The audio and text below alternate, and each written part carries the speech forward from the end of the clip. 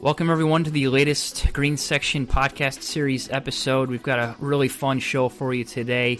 We've got Andy Staples of Staples Golf Design joining us, and also George Waters on the Green Section education staff. We've got an increasing number of golf courses that are paying more and more attention to tees lately. That's been a hot topic with the increased rounds. A big increase in sort of new golfers or returning golfers sort of flocking back to the game. So not surprising, we're seeing issues related to wear and tear on tees, concentrated divots, issues related to tee locations, and just do we have enough options that work for increased play? So we wanted to get golf course architect Andy Staples on to join us and talk through some of the ins and outs. He's obviously got a ton of experience in this area related to tees and just golf course design. He started Staples Golf Design in 2002, and he's based in Scottsdale, Arizona. So obviously, tons of experience. We're really thrilled you could join us today, Andy. So thanks for jumping on. Yeah, my pleasure, Adam. Thanks for having me. George, great to talk to you as well. Looking forward to diving into this topic. I can tell you I spend more time talking about tees these days than a lot of other things on golf architecture, so I'm happy to be a part of this. Yeah, no, that's no doubt. I know myself as an agronomist, the rest of our agronomists on staff, we've probably talked and written about tee sizes and divots and all that stuff more so in the past 2 years than a lot of years combined. So yeah, it's an important topic. So we'll jump into it sort of. First and foremost, we're hearing collectively, our staff, we're hearing lots of discussion, about tees. There's interest from courses that they're doing renovations, memberships are full, the tee sheets are full, things like that. So they're excited to do these renovations and include tees, in those renovations. So I'm curious, you're obviously out there a lot talking with golf courses and owners and operators. So what, are you hearing the same thing? Yeah, I'm actually probably more discussion around tees and tee equity, forward tees, if you will, as part of the conversation in just about every project that I'm dealing with. So yeah, it's a hot topic right now. So within that, are there some common issues, some commonalities with tees that you're seeing? Whether it's with like teeing options in particular, do older courses, newer courses, is everyone facing sort of the same types of challenges, or is there one sort of cluster of golf courses of a certain age that maybe this is a little bit more of a challenge, just tee space, tee options? Yeah, I think logistically, most courses that I'm talking to are all trying to solve some problems. So, it's not always just confined to tees. However, just the way the golf industry's evolved and the way that we talk about golf courses and bringing new people to the game, kids, seniors, the forward tee, the teeing equity conversation is definitely on people's minds, and they ask the question, so what does that mean for me, and could we do it at our place? And so then, yeah, anytime I'm doing a master plan where I'm looking collectively at all 18 holes or however many holes they have, the tee locations, the tee sizes, the uniqueness, the diversity, the teeing yardage, par threes, par fours, that is all collectively looked at together. And so I wouldn't say it's necessarily, I'm not getting the phone's not ringing off the hook saying my tees are, I have no turf on my tees, can you help me? But I will say that, over this last year, it certainly has put a lot of stress on the tees that most members and customers are playing. So yeah, that's the sizing now. For the first time in the last maybe 15 years, people are finding that they didn't have as much tee space as they thought they did because of the increased play. So I just would probably just answer that by telling you it's really a collective discussion, and it's really a lot of clubs are thinking about it, and they come to me asking those questions already. It really is a two-part equation. There's the golf experience side to make sure we've got a good set of tees for all types of golfers out there, and then the size component and agronomically, and what can you do to get the best turf possible for your tees so it can handle the increased traffic, especially if you don't have the ability to increase the size. I wanted to, sort of touch on, your approach to teeing options for courses today. Do you have some guiding principles that helps you with your process for locating tees, determining the right yardage for a certain course? Can you really make anyone happy, by trying to, solve all these issues with tees?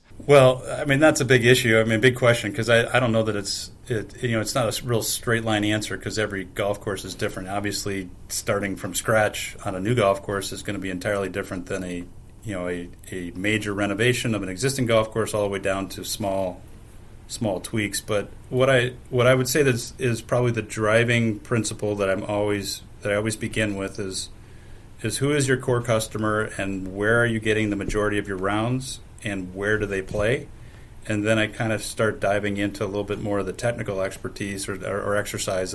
If that particular middle tee player, which 8 times out of 10, that's the white tee, of the middle tees. And of course, I'm always trying to talk about changing the colors and things, but call it the middle tee.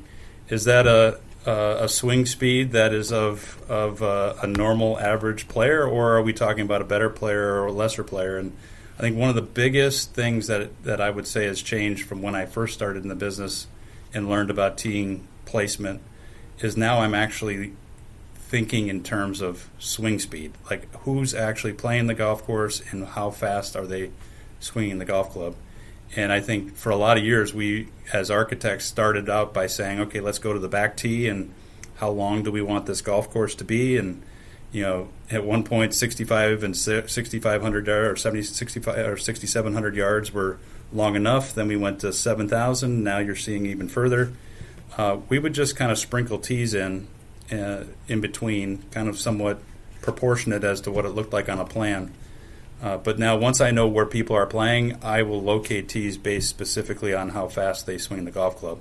And that starts at 100 miles an hour and over, all the way down to 65 miles an hour. So really, that's the beginning, kind of principle that I try to dive into on every one of the projects I work on. When you take that swing speed approach, Andy, do you feel like there's tees, thinking about forward tees, for example, do you feel like they should be considerably farther forward than maybe where they've been typically located based on that sort of plan view, even spacing kind of approach? Yeah, so I would say one of the hardest things I ever had to answer was how to tell either a senior male or an avid female golfer that they're playing a too long of a golf course. Let's say I'm a male and I hardly know how fast I hit or how fast I swing the club, and I'm used to playing a 6,500 yard golf course, but I really don't hit the ball, much more than 165 or 70 yards off the tee. How do I convince him to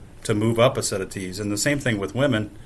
I can't tell you how many golf courses, even today, that the forward tees, which mostly we've always considered them to be red tees. Now we're trying to get those red tees into a different color, but the forward tees as a 5,400 to 5,700 yard course for these females. And how do I get them to say, you really should be playing more like a 4,500 yard golf course? So it wasn't until I actually started asking these players, do you know how fast you swing the golf club? And actually, if you are going to look at a golf hole in the design and you want someone to experience the golf hole in an equitable manner, in a way that is similar from the most accomplished player all the way to the lesser golfer, really that's a very easy proportion. If I swing the golf club 100 miles an hour and my wife swings it at 65 miles an hour, 65% of 100 miles an hour, which is 100%, really should be that yardage.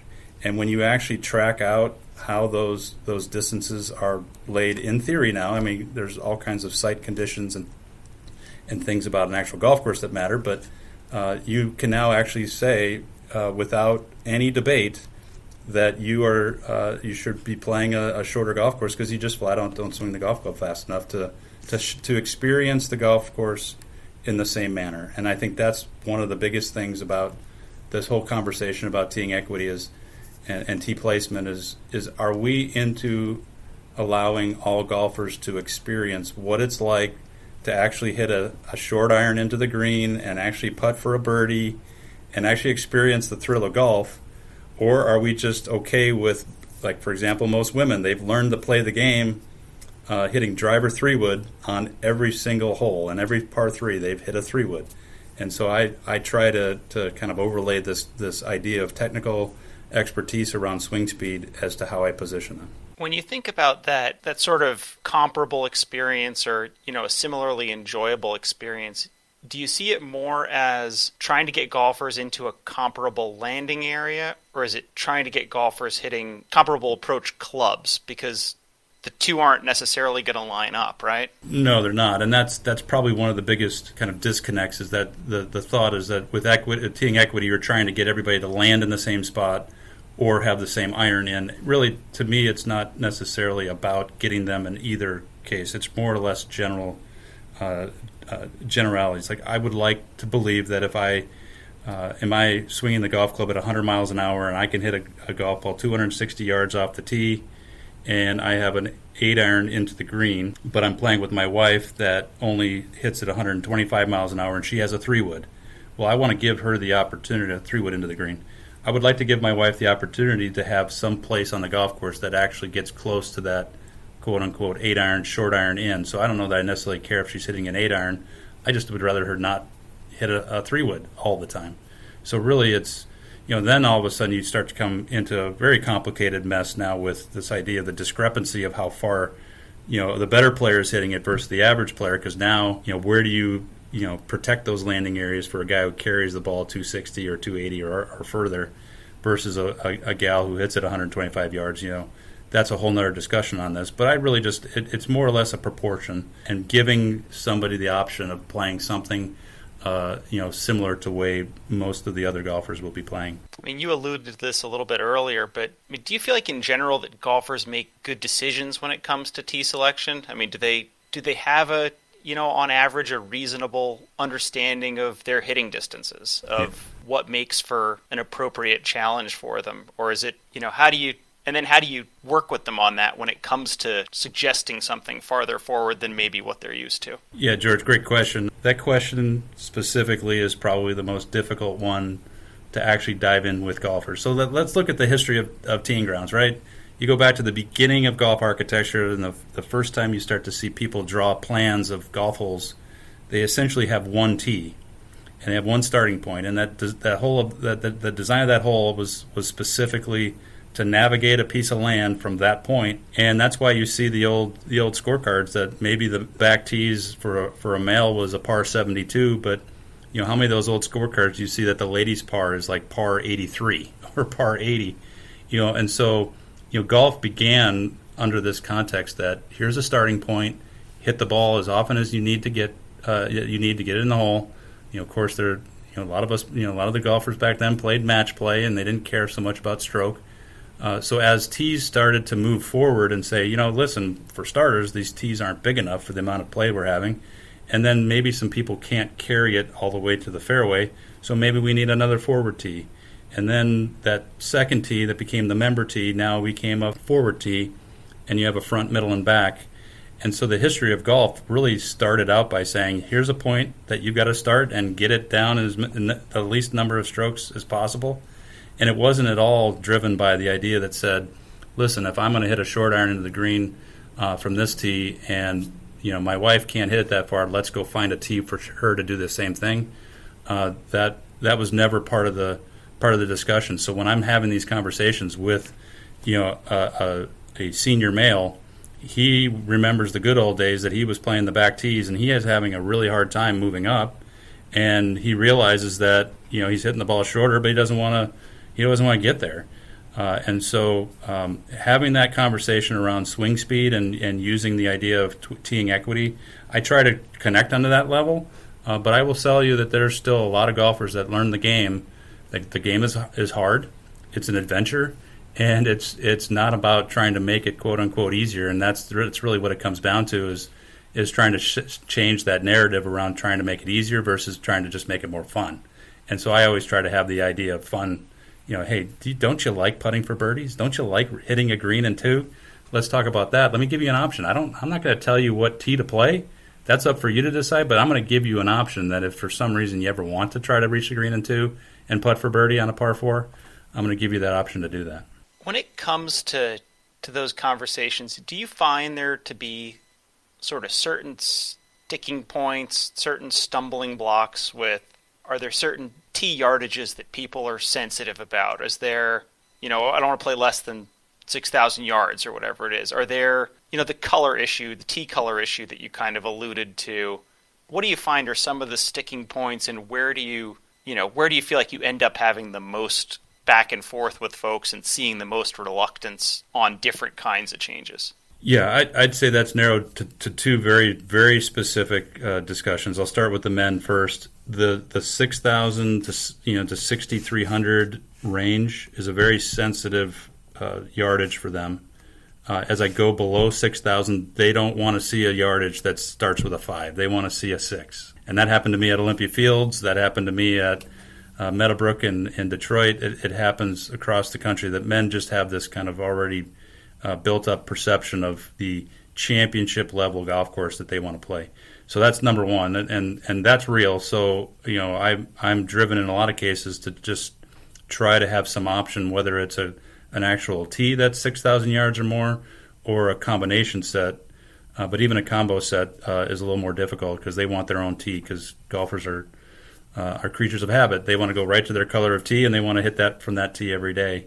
And we can get to that discussion here in a minute when it comes to tee sizing. But the second point is the women, and that's the forwards. That's moving them forward. And I find that women fall into two very distinct groups.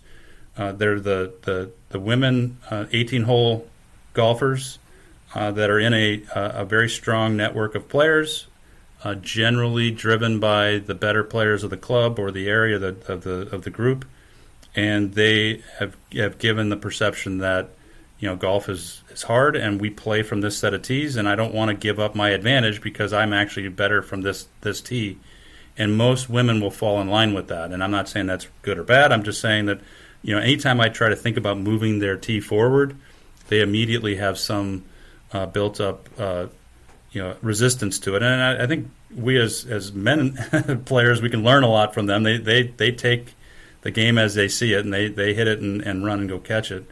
But moving them forward is as equal, if not more, of a difficult discussion.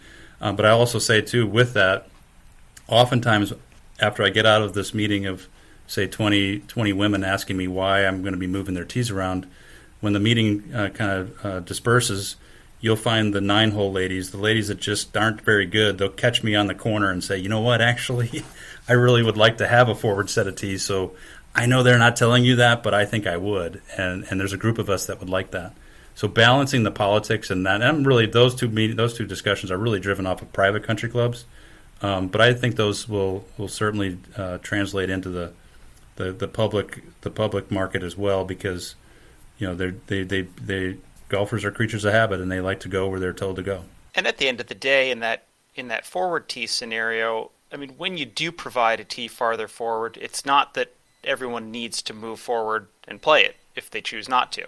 No, and I think that's let's bring in the conversation of tee sizing for a second. So that's probably one of the biggest, I think, changes or opportunities for growth in our industry, is to somehow give us as a golfing community permission to play a different golf course every day.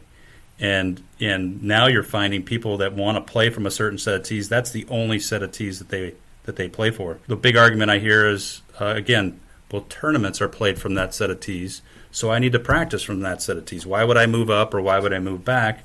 Because that's where all the tournaments are played from, or that's where the events are played from. One of the things in my design world that I'm trying to have some communication with my owners is start trying to diversify your events to play a different set of tees, so that you don't always go to that back tee. That if, hey, we do have a forward set of tees, let's go play a tournament or an event from here. And I'll give you an example. In Meadowbrook, we have a purple set for the women, or whoever wants to play the purple set, but it's generally for the 9-hole women. It's about on the 5,200 yard mark. And a group of men, one guy in particular, went and got a bunch of his friends together and played an event, got about 70 of his guys to play it. It was fivesomes. Every one of the guys had to hit a driver. You could not lay up. You had to go for the green. You had to reach the green in two. And so every hole was played from an entirely different distance. And I guess these guys just had a hoot. Now they're going to be doing it every year. And so that's this whole idea of just trying to break this norm of of everybody having to play from the same set of tees, and having the openness to say, you know what, we're going to play, from a different set today, and oh, by the way, there's a forward set, so you know what, they're rated. We can record a score here, so let's go play from there and play a match and see how it goes. And I'm more than likely they're going to have fun doing it. When you talk about getting out of the norm a little bit, one kind of area of concern that I've heard brought up and seen is this idea of tees being located within fairway areas. But it almost seems like it's kind of an inevitability if you really start to look at swing speeds that some of these forward sets either need to be located within the fairways or kind of after the fairway begins. Yeah. And the complaint I've heard about it is that they don't feel real, right? Like, people don't want to play them because it's not official looking. Like, how do you encounter that problem, and how do you start to try to resolve it? Do I encounter that problem? Absolutely. How to address it? I'll tell you how I've done it. I'm not sure that's the perfect scenario, but it's the way that I present it, and that's the way I've been doing it. And that is, completely agree. And I have 3 young boys, and I actually lived it. I would put my kids out in the club I play from. I'm trying to change this. They're going to put some forward tees out, but we'd go out in the fairway. They'd tee it up in the middle of the fairway, and they very quickly figured out. They're like, Dad, I want to play from that tee back there. I want to play from the tee. So what I'm doing now is I'm finding the right yardage, generally going up to that 65 mile an hour swing speed, which is about a 4,000 to 4,500 yard golf course, which is unquestionably up in the fairway. I'll pop the tee up in the ground a little bit, so I'll do a little fill. I'll find a spot. It doesn't have to be a perfect yardage. I got to just find the right little spot where it sits up. I blend the tee in so it can be mown with a fairway unit, but by the time we're done, you actually can stand on it and feel a little proud that it's up in the air. I try to convince clubs to put markers on them, because I think markers help prove the idea that this is actually a real tee. Superintendents don't always like that, because now you're moving. The fairway guy's got to get off the unit and move those markers in the middle of the fairway. But at minimum, I want to put a nice big disc that you can see with a color and have a yardage on it, so it's on the flat part of this tee, so that it actually is feeling as much like a tee as possible. And I find by getting it up in the air and making it big enough and having it pointing in the right direction, they're generally square in nature. Not always, but make it feel like it's a spot that you want to hit from, helps. So it's the one way that I'm finding that checks all the boxes, from the superintendent's perspective, to the kids, to the seniors, to the grandkids, all the things all the way through. And then the scorecard, because the last thing you need to do is worry about, you don't need 7 different yardages on tees, right? So on your scorecard, so that opens up a whole other conversation about clutter and all that. But they're very successful, and you can do them in a way that, if you're not playing them, you might actually just walk right over the top of them and not even know that they're a tee. That's the way I've been handling that. I love that idea, Andy, and I remember seeing that at Harbor Town, actually, and I don't know when Pete and Alice actually put that in on 18, but, when they play the event there every year, they all, the 18 gets all the airtime from the blimp and stuff, because it's just such a unique hole. And you can see that little tee there, that forward-most tee, and I think they have rough around it there, but it's pretty nicely defined and forward enough that it just seems like it gives folks the idea, like, look, this is a real tee. I wanted to circle back on something. You talked about swing speeds, and I am unfortunately getting sucked into that vortex of chasing swing speed, and my game is suffering for 2 reasons. I'm chasing swing speed, and I've got a 6-month-old at home, so those two are not a good combo for Adam hitting it straight here. But I was curious, in addition to swing speed data, is there any other data that you're using to help with determining tee locations and things? We've got our GPS service that we've employed at probably 100+ courses now, and that's been one of our thought processes. If a course is going through a renovation, and actually having data on how golfers are using their course, that could be valuable to help pinpoint, here's where folks of this handicap or this swing speed are not reaching the green in 2, and here's the actual data. And instead of, sort of taking that swing speed step to the next level and actually showing it, here's where these folks are ending up on your golf course.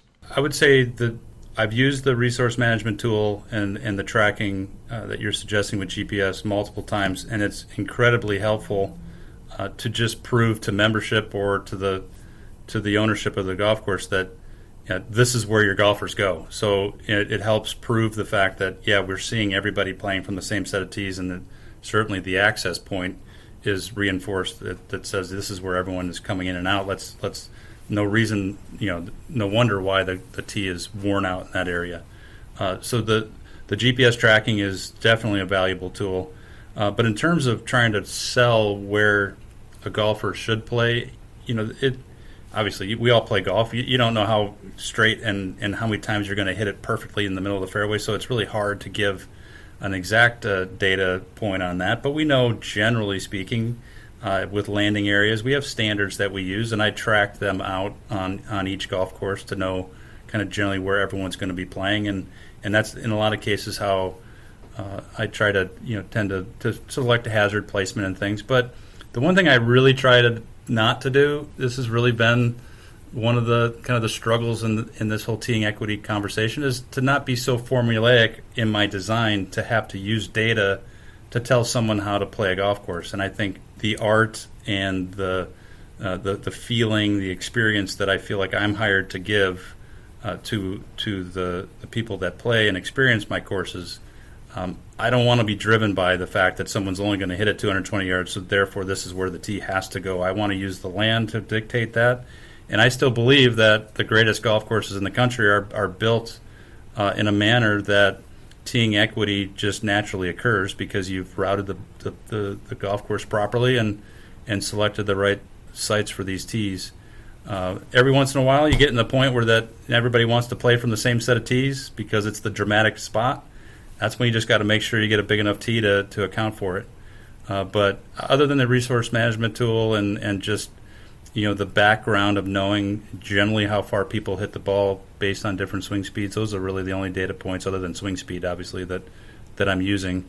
But I still rely on the art to place tees just because I think that's what sells great golf. George had alluded to this earlier, and I don't want to let you off the hook because it might have been sort of bundled into a bigger conversation, but the topic of tee colors, I'd like to sort of get your feedback. What are some of the trends that you're seeing out there, and maybe some success stories to help shift away from sort of the stigma associated with some of the traditional tee colors that are out there? Love to talk about a new project that hopefully opens at the end of this year. I worked with PGA National Resort down in Florida, the old Squire course. We did a major renovation of an 18-hole course, completely surrounded development.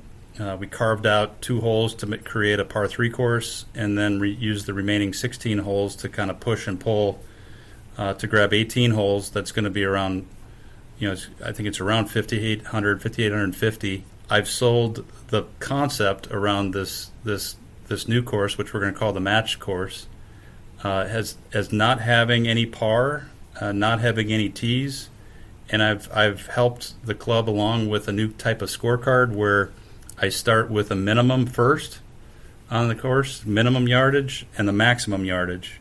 So there are no tees. It's all mowed together. It's all going to be mowed short grass. So when you arrive onto a tee at the beginning of a hole, you're going to see a feature, and we're going to kind of use a bit of a nautical theme of some pilings with some rope around it. So you're going to show up, and you're going to know that this point is the longest point to play from, and then you're going to look out ahead, and you're going to see that same kind of feature, out in front of you as the minimum point. And we're going to encourage you to play anywhere in between those 2 points. There are no tee colors. There are no real yardages on every single tee, color or anything like that. You just know what the minimum and the maximum is, and you can. And then inside those points, I'm hoping to have, round numbers. So if it's a par 4, you'll have 400, 375, 350, 325 to give you some relativity, perhaps. But that's a bit of an extreme example, but it's real world. It's about ready to open, and that's the way we're doing it there. And then, me personally, I really have a hard time, with the conversation, especially with club members, because they get so passionate about certain colors. I'll give you one trend. It was good enough for Shinnecock Hills, so it was good enough for Meadowbrook in Detroit. Our back tees at 7,000 yards are the color red. So that was the other thing. We're trying to flip the idea of what the color red means. And in the industry, and I've made the back tees in the club. It was a big debate, but they ended up signing off on it. The back tees at Meadowbrook are the color red. So I'd say those are two examples, but all in between. I try not to get into all these different colors and numbers and things like that. That becomes an impassioned speech with all the people and the owners that I deal with. But certainly have an opinion, but ultimately it comes down to how the owner's going to run their golf course. Yeah, I've used the Shinnecock example a few different times when it's come up, but passion's the right word for it when you have some of those conversations with folks, and it's like, I'm just communicating, kind of, you asked me a question and here's maybe some alternative options to think about. But yeah, ultimately it is it's a course decision, and it's just a strange stigma that doesn't really mean anything. It's just people hold on to their traditions, and some don't like change. And it's like, and I said this earlier, golfers are creatures of habit. One of the bigger discussion points with the ladies group, with the women, is, they are driven. They want to go right to their tee. They want to see their tee block. That's their spot. And if you move it, it's almost a bit like changing the color of the room in their house, right? And it's impassioned, and it's a big part of who they are, and it's a lot of this is just a generational shift and understanding that things can be different. But it certainly is a case by case basis, and someone in my position, I'll bring my perspective. Ultimately, it's going to be up to the club members and the owner of the course how they want to run it, and it's all over the board as to how that lands. That example that you described in Florida there sounded like sort of searching for some semblance of simplicity with tee presentation. Let's talk a little bit about the other end of the spectrum, because part of this drive to accommodate more and more people, which is certainly a valuable and an important goal and has a lot of important benefits. One of the concerns that we hear about it, and you can just sort of perceive from your own experience, is the risk of sort of cluttering the golf course, right? Where you've suddenly got 7 different teeing options, and you've got a ball washer for every deck, and if somebody doesn't have a ball washer on their tee deck, then they feel like theirs isn't being treated fairly. How do you start to work through having more options, but then, not creating experiential clutter, but also not creating like physical clutter that's going to have a maintenance cost impact, right? Where you're picking up all this stuff as you're moving sets around, and how do you balance those? Yeah, George, that's a huge, huge conversation, and I can tell you I've learned from experience, kind of going out to some of the courses I've designed or holes I've designed. I've actually made some pivots in field of construction when I see these tees and say, wow, there's a lot going on out there with tees. We got to maybe combine some or maybe eliminate some. So, this whole conversation started when Alice Dye brought this whole conversation around how design was not, really facilitating women golfers. Jan Beljan, another architect, Jeff Brower. I've learned a lot from Arthur Little. He's the one that actually really started. He sent me a PGA of America article that he helped write, and he's the one that brought me to the swing speed conversation. I feel like I've brought all of those kind of tools and those resources and landed on simplicity is always better than complicated tees. And so the times that I've gone as far as doing 7 sets of tees, I feel like that's gone too far. Now, sometimes it's worth it, especially perhaps in a public setting, and if you have enough of a budget to manage those things. But I think you can go too far with it, and I really feel like there's a way that we need to figure out how to not complicate it to the point to where 5 sets of tees is enough. 1 set should be up in the fairway that you can have a mown edge so you don't necessarily see it. You got 4 tees to somehow figure out what to do with your yardages. You make a couple of the middle ones a little larger in size, and then you rely on combination yardages to know that you can play up on one hole and play back on another. And so by the time you get 2 or 3 combination yardages on 5 sets of tees, I think you've got plenty of options for people to experience the golf course. In a lot of cases, if I go 4 sets or 3 sets, those 2 middle ones, I'm going to try to combine those into 1 tee. So visually, the majority of the people that are on the golf course are playing those middle sets. You might only see 1 tee in front of you. There is definitely a balance that we need to strike. And I will tell you this too, my experiences Most golfers don't want that many options. They were going to look at the card and they're going to know what yardage they want, and they're going to go to that tee.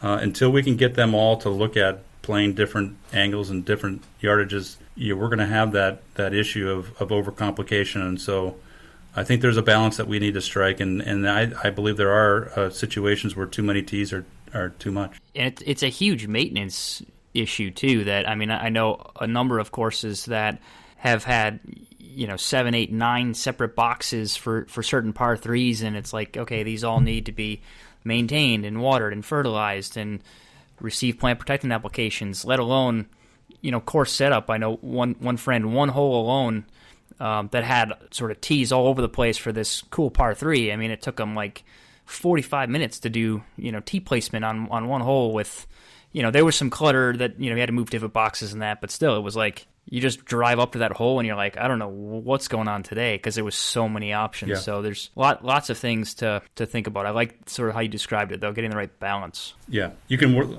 work at a very historic, old-school club that just has a shorter yardage and just knows who they are. Anything more than 2 or 3 tees to them is a lot. You might be able to get away with putting one up in the fairway, but then you have another 36-hole family club setting where you have all this diversity of play, and you have a large junior program and those types of things, and you start to say, maybe these tees are worth it. Square tees and bent grass surrounded by rough is a completely different set of maintenance circumstances than the situation I'm describing in Florida, where everything is mowed basically fairway height all the way out to the fairway with no tee markers. So I think there's simple is always better in my mind, and I think there's got to be a way to strike that balance. Andy, a little put you on the spot here. I'm going to describe a tee philosophy, and I'd like you to name the architect that is sort of famous for this tee philosophy. So, one long continuous tee to suit all the markers, often described as like a runway strip. Sure. So who is that architect? Well, there's only one that you could be talking about, and Robert Trent Jones Sr. That's it. He was ahead of his time, of course. There's a lot of value to that. From a natural standpoint, and how we like to try to get everything to fit in, it doesn't always match. Dick Wilson also kind of stole that when he started out too. You see a lot of his courses do that. But that's certainly it's interesting to think that one architect could have been known for a tee design, right? Well, certainly known for a lot of other things, but that's the one that I always think of right away. Yeah. Let's dive into construction a little bit. Obviously, with increased play and just tees, there everyone has to go on them. You've got aggressive golf shoes, players swinging out of their shoes. Divots, increased play. So wear and tear on tees is obviously a huge issue. So I'm curious, do you have certain construction specifications or certain ways you like to build tees that you feel like really work well? Yeah. So I think there's always been kind of a standard of sizing of tees based on 1,000 square foot yardage and things like that. So if you got up to 10,000 square foot for par 3 tees, down to 6,000 or 8,000 for par 4s and things like that, I find that those numbers, when you actually come out in the field and see what an 8,000 square foot set of tees is, it's humongous. So I'm trying to build things smaller. Par 3s are always a little bit dicey because of the amount of tear that one particular set can take. But the one big thing that I think is changed in my mind about construction is the addition of drainage. And we always looked at tees as being maybe the last place that you'd want to put drainage and a sand cap or some sort of a different material on the top of tees. But I've changed my mindset on this, certainly from a maintenance standpoint, and what the superintendents go through to recover turf, is that it needs water, and you oftentimes have to water those tees enough, almost as a grow-in type of situation, where you have so many divots, you got so much seed, there's only so many times that you can hand water it. You got to turn on the irrigation.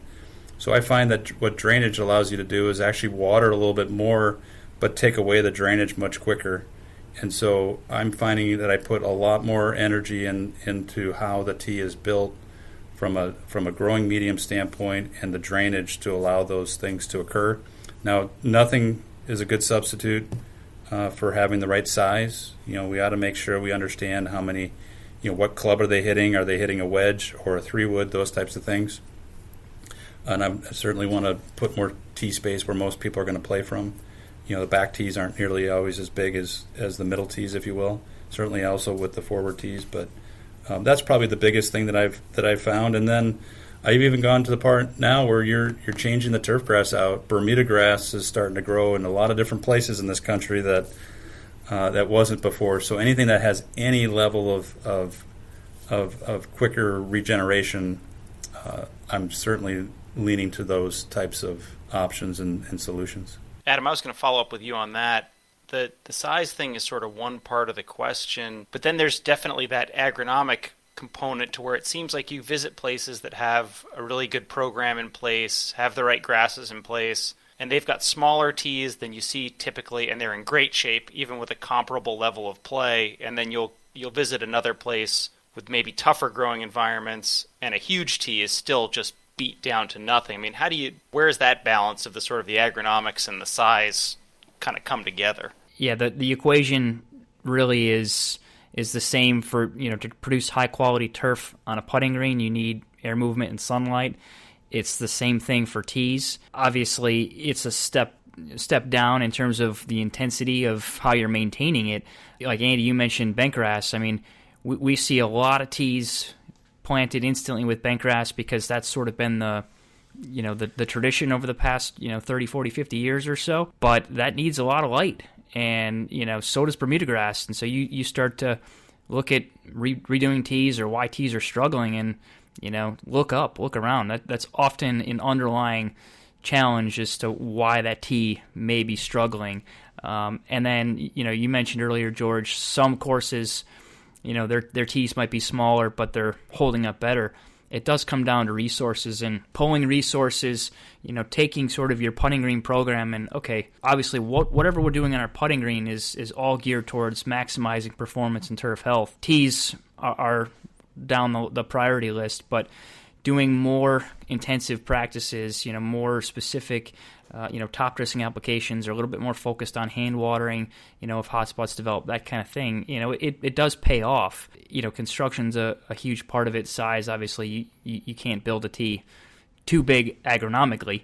I get what you're saying, Andy, about, they look pretty big out there sometimes. Someone who's grown grass, yeah, you want them as big as possible. Well, Adam, I would say that for the first time that I've experienced in a long time, I mean, the late 80s, early 90s was a pretty popular time for golf, and certainly when Tiger Woods got involved. But since then, we haven't had much of a problem with having too much play, but there's nothing that you can do about having 30,000 rounds in a Midwest golf course on one set of tees for an entire summer, of which you're trying to keep fast and firm conditions and try not to overwater and be conserving your resources. At some point, you just have too much play, and you have to do either moving the tees around or make the tee bigger. There's just no way around it. Divots and play is just the same thing with golf carts. There's only so much beating a piece of turf is going to take right before it just gives out. I wanted to touch back on a little bit of the construction stuff, and I don't know, you obviously are based in Scottsdale but working all over, visiting courses primarily in the Northeast myself. There's definitely a shift for, I think the standard approach during the boom was use like an 80-20, something similar to a greens mix for tees, and a lot of cases those don't, they slough off on the sides. You're putting bent grass on them. Back tees get zero play, so they're thatchy, and they're the first ones to get localized dry spots. So all this sort of has pointed us towards, all right, we want drainage, but we don't need something, with rapid drainage. Just as long as we can get the water away from the roots and out of the profile. Is that, you touched on it a little bit earlier, but is that kind of what you meant by drainage? Yeah, I'm talking mainly kind of the subsurface drainage. Like, I'm a big fan of the small pipe with buried inside of the sand channeling. What we have kind of affectionately called the XGD drainage that you do in the greens. I'm seeing that going right through the fairways and right through into the tees. That with some top dressing programs, you can build tees in a way that drain well, but without that subsurface drainage that allows the subsurface to just use gravity to flow water to drain out. That's the way I'm building most of my tees these days. I try not to cap anymore. This whole idea of sand capping fairways, sand capping tees, sand capping approaches completely changed my mind once I see a golf course get drained with XGD and see what a golf ball does once it hits existing grade on clay soil. You can't get much faster and firmer than that. And so putting greens mix on tees, I don't do that anymore. What I'll more likely do is possibly harvest old greens mix or push aside the old tees. An old range tee, I'll reuse that. So we're reusing a lot more material from your golf course during the renovations than I ever have. So I have entire line items for harvest existing bunker sand, harvest existing greens mix, topsoil management, push aside the tee mix, and make sure that mix gets back on top when you're done. A lot more of that than years past. Wrapping up, I wanted to, sort of just pick your brain. I'm curious, where are you headed next? What's some exciting projects that you have come down the pike, especially, anything with sort of significant tee components? So anything interesting that you haven't already shared with sort of what's coming? Yeah, I just shared with the PGA National down in South Florida. That's hugely a big impact for my career down in that area, and then trying to do some things different with kind of focus on match play and this whole tee complex, removing the idea of par and yardages. So I'm really excited about that. End of September, going to start renovation at the Olympia Fields South course, of which I went through the entire swing speed analysis with that group, and that's one that was very spirited on how we landed. We're going to be doing forward tees out into the fairways on all the holes there, and then modifying the kind of those middle tees. I'm not going any lower than 6,000 yards on that kind of middle green tee, as they call it, but moving an option forward for the forward tee players. And then, I find too, one of the things that is really a necessity with technology today, but also kind of appeasing all different players, is that you kind of slide the forward tees forward, and then you look for opportunities to move some things back.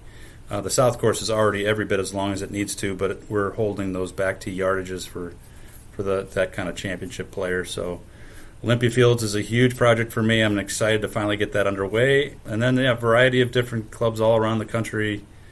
From Arizona, I'm working up in Montreal, Canada. Same thing. Everybody's focused on some forward tee initiatives, and I can't think of any course I've worked with that we haven't done some modification, at minimum of the forward tees or the addition of the forward tees. So yeah, I'm excited. It's been a great last year. The pandemic has affected people in a lot of different ways, but for a lot of us golf architects, we haven't been busier, and I'm super happy and fortunate to be in that position. Yeah, it's really a cool time for golf. I mean, I've had a lot of really exciting conversations with people, and they're looking for these renovations. They're looking at how they can invest in their course to improve the golf experience. To keep existing players happy, to bring in new players. So yeah, it'll be cool. We'll have to track you and see where Andy's off to next. So lots of travel in your future. So best of luck, and really, thanks, both you, Andy, and George for jumping on. So you guys were really awesome. Yeah, thanks a lot, guys. Thanks, Andy. Yeah, you're welcome, George. Thanks, Adam. Thanks for all the work that you guys are doing, and I appreciate to be a part of this. Thanks, everyone, for listening. Be sure to subscribe to our podcast through Apple Podcasts. Also, be sure to visit usga.org/coursecare to subscribe to the Green Section Record. If you'd like information on the USGA GPS service to better understand sort of the use patterns and where golfers go and don't go on your course, visit gsshop.usga.org.